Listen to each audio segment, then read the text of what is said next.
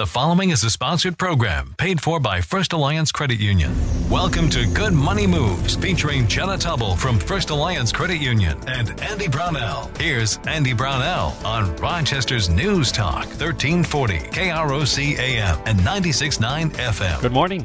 It's time for another episode of Good Money Moves. I'm Andy Brownell, News Talk 1340 KROC AM, along with Jenna Taubel from First Alliance Credit Union. And a repeat guest this time. Yes. I brought Troy Brenhaug back with me today because he knows so much about the things we're talking about. I wanted to have him come and share his knowledge with us. And if you remember, he was actually here back when we recorded episodes 7 and 8 when we were talking about debt consolidation. Oh, yeah. I do remember very well. Yeah. So, what are we going to dig into this week? Interest rates. Oh, exciting stuff. Well, it is. It's the key to everything, isn't it? It is. And to give some context about why this is an important topic outside of the fact that it has to do with money, understanding interest rates is really one of the key pillars kind of financial literacy. So if you have a solid understanding of interest rates, you can essentially make good money moves and make smart financial decisions.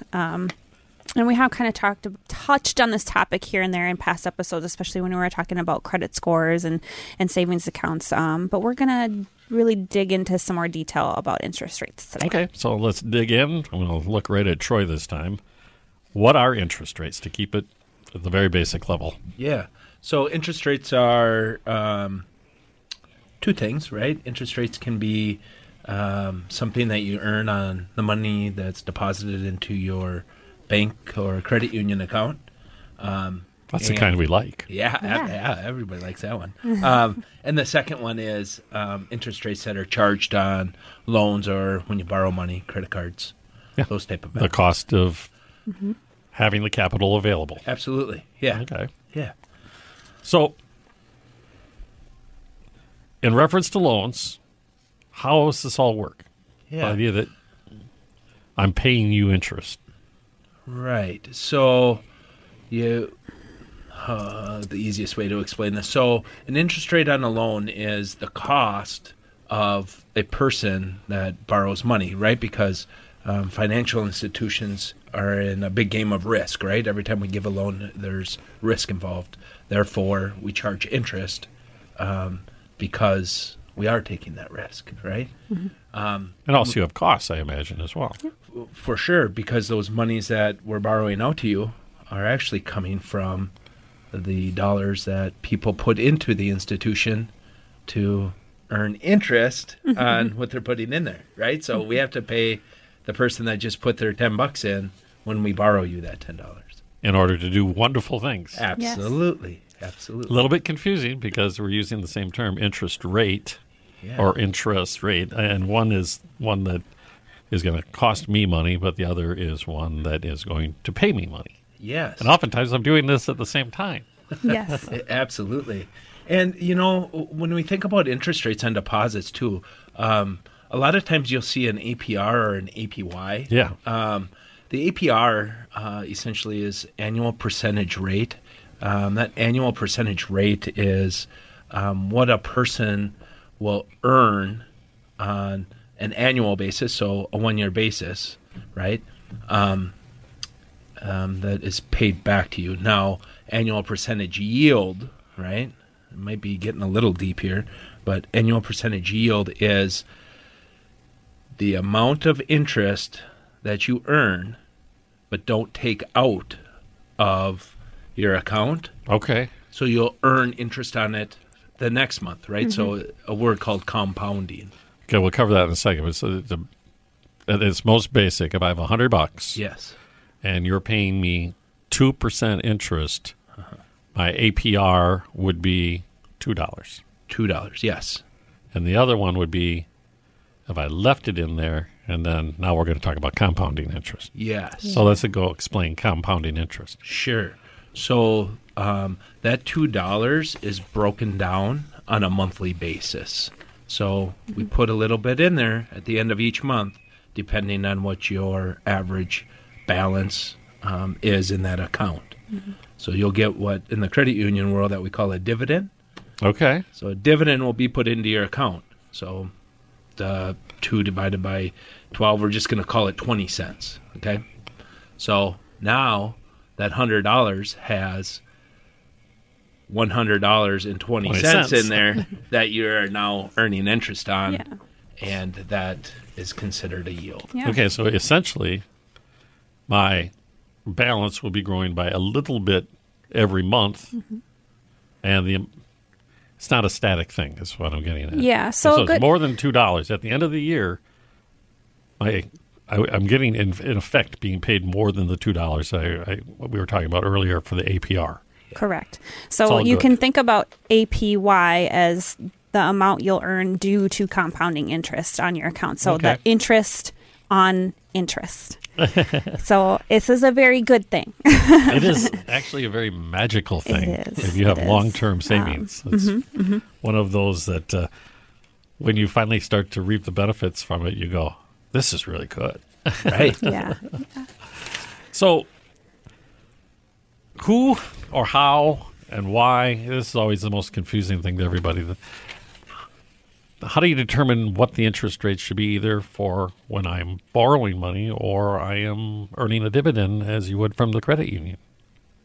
Yeah. So each institution essentially sets their rates when it comes to depositing money, right? And that's all based on the need for money a lot of times. Okay, so if a financial institution is running low on liquid funds that they can borrow out, like I prefaced earlier, in the form of a loan, sometimes you'll see interest rates or specials that are a little high, right?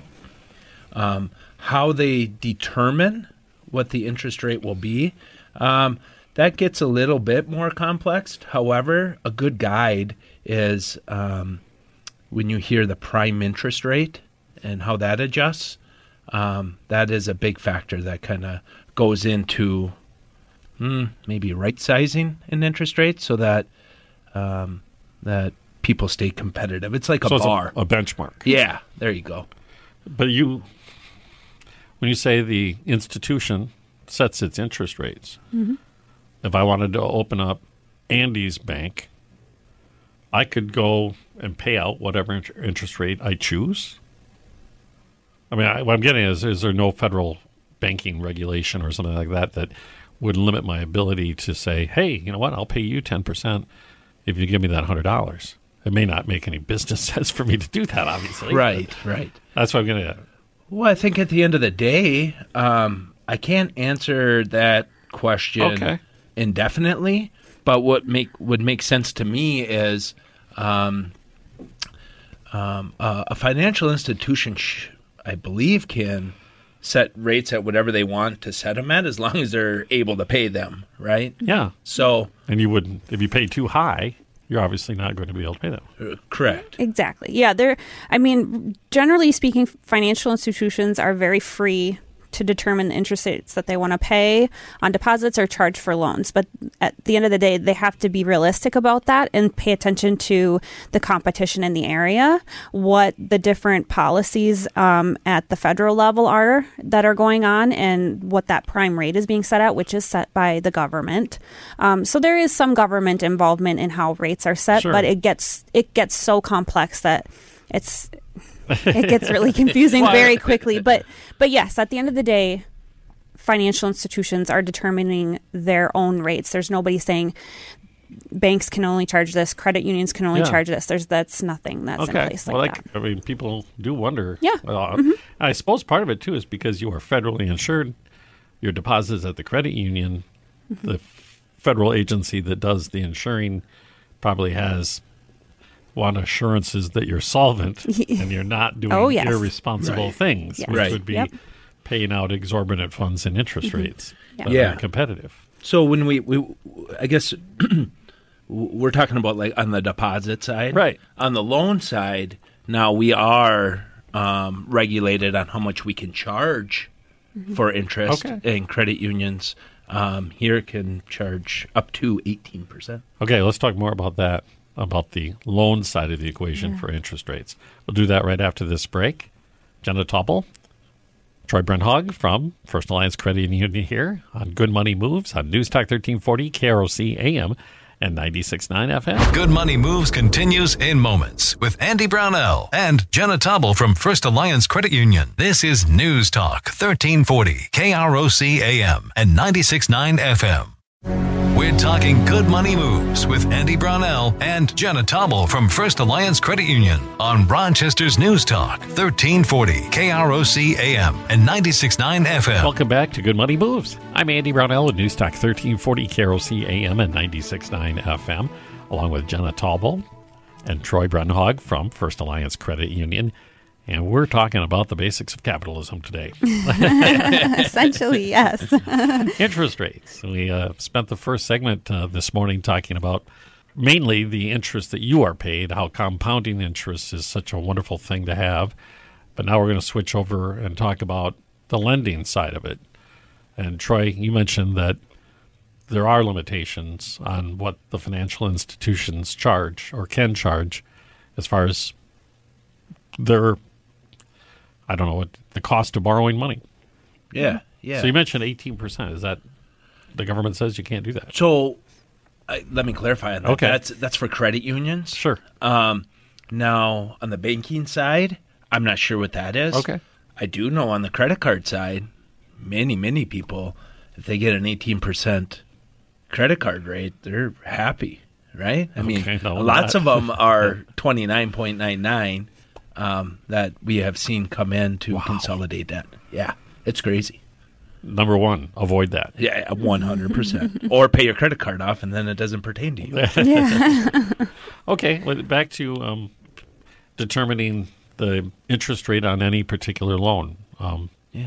What are the different aspects of this? What factors come into play in dictating interest rates?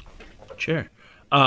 So, like I prefaced way earlier, we play a big game of risk every day, especially when it comes to loans. Yeah. Because we borrow you $1, we expect $1 back, plus a little interest. So the number one thing that comes into play is going to be a credit score, right? So what a credit score essentially says is that you can borrow money and pay it back without issues, and you don't do it too often.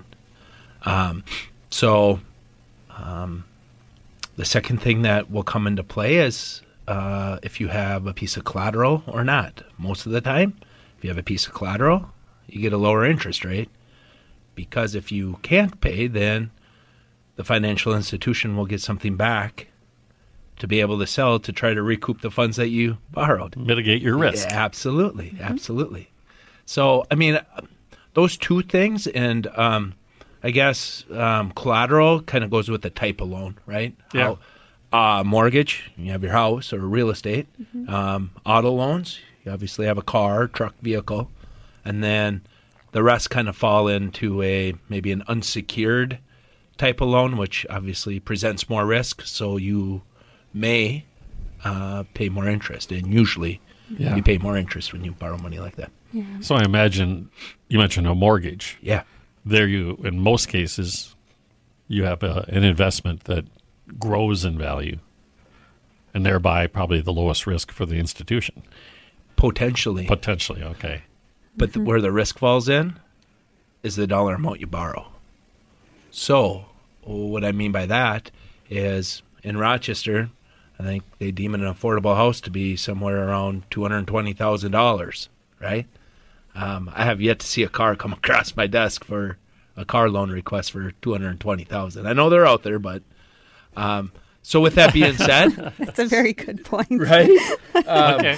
Sometimes auto loans are actually have less interest, have a lower interest rate than a mortgage does. Okay, now you have to explain that. Right? With that, again, it really boils down to the dollar amount that you're borrowing out, right? The only way I can think about that is a typical auto loan might be, at our institution is less than $50,000. Most home loans are north of $50,000. Quite a bit, I imagine. Right. Have one car loan default at $25,000, hurts less than one real estate loan defaulting at $150,000. Okay. But I would imagine the appreciating value of the real estate would make it easier to recoup your loss from the defaulted loan than what is usually the case with a boat or a car where they depreciate in value. Yeah. So I imagine that gets factored in as well. It does. What you have to remember also is that when it comes to what's called loan-to-value, so how much your collateral is worth compared to how much you're lending in comparison to how much your collateral is worth, most of the time we find that auto loans have a better loan-to-value than a house does. Again, interesting. Purely off of the size and the scope of purchase price. I would have thought the opposite way, but that's very, very interesting. Yeah. And all this factors into the things you're talking about, how much that interest rate ends up being on your loan. Right. And I think another thing to keep in mind, too, is the amount of time you're looking to repay the loan. Oh, sure. And that plays a factor as well. So if you're looking, for a shorter term loan, you're going to probably get a better interest rate than a longer term loan because that's more time that you have the possibility to default to make that repayment. And that goes the same for a mortgage or a car loan, personal loan, whatever it may be. Does that also factor in, this is going to be deep into capitalism now, Sure. that the longer, let's say a 20-year, 30-year mortgage, you as a financial institution are not only taking a bet on the ability of the person taking the loan to repay the loan, but what the market's going to do as far as interest rates paid out to depositors. Because you could have something happen in the economy that you ended up, through competitive reasons, having to pay more out percentage-wise on a deposit than what you're collecting on the other end, and you have to factor that in. Right. That risk. It gets very complicated. Yeah. I got my brain kind of going, Yeah. Well, and if you think, here's a prime example, is if you think of what none of us will probably ever forget is 2008 and 2009 when we had the mortgage crash and recession, right? That right there alone is the risk that we look at. So you got economic conditions that drive the price of pretty near everything out there. So the longer you stretch it out, the more risk the institution's taken on because there's so many variables that could interject. So there's this little black box on your desk that you push a couple buttons and it goes ding, ding, ding, ding, and it kicks out a number. Yep, there you go. It's old. That's how I imagine it works. Yeah. We're talking interest rates and good money moves. It's kind of one of the fundamental building blocks of financial literacy, understanding how this works. So we're going to continue talking to Troy Brenhaug and Jenna Taubel about interest rates and good money moves when we return on News Talk 1340, KROC AM and 96.9 FM. Good Money Moves continues in moments with Andy Brownell and Jenna Taubel from First Alliance Credit Union. This is News Talk 1340, KROC AM and 96.9 FM. We're talking good money moves with Andy Brownell and Jenna Taubel from First Alliance Credit Union on Rochester's News Talk 1340 KROC AM and 96.9 FM. Welcome back to Good Money Moves. I'm Andy Brownell, News Talk 1340 KROC AM and 96.9 FM. Troy Brenhaug and Jenna Taubel from the First Alliance Credit Union with us this morning. And we've been talking about interest rates, the basic building block of capitalism.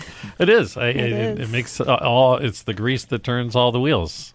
Essentially, if I'm a person who a business owner or want to own a home and I don't have enough money to pay cash for it, and somebody else had cash on hand, which they deposited in a financial institution, the financial institution calculates the risk and then sends it out to me, the person in need, so I can create something with that money. Exactly. And, and it turns into good things. Yes. Jobs and asset values and wealth. Yes. It's Absolutely. makes all the wheels turn. But earlier we kind of touched on the federal government's role in all of this.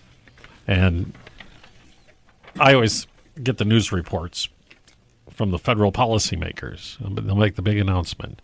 The Fed left this rate unchanged, or the Fed raise the rate by a quarter point, or it's in this range, and it has a big impact. You see the stock market react immediately to whatever they have to say. Does that have a direct impact on anything that the First Alliance Credit Union or other financial institutions do as far as interest rates?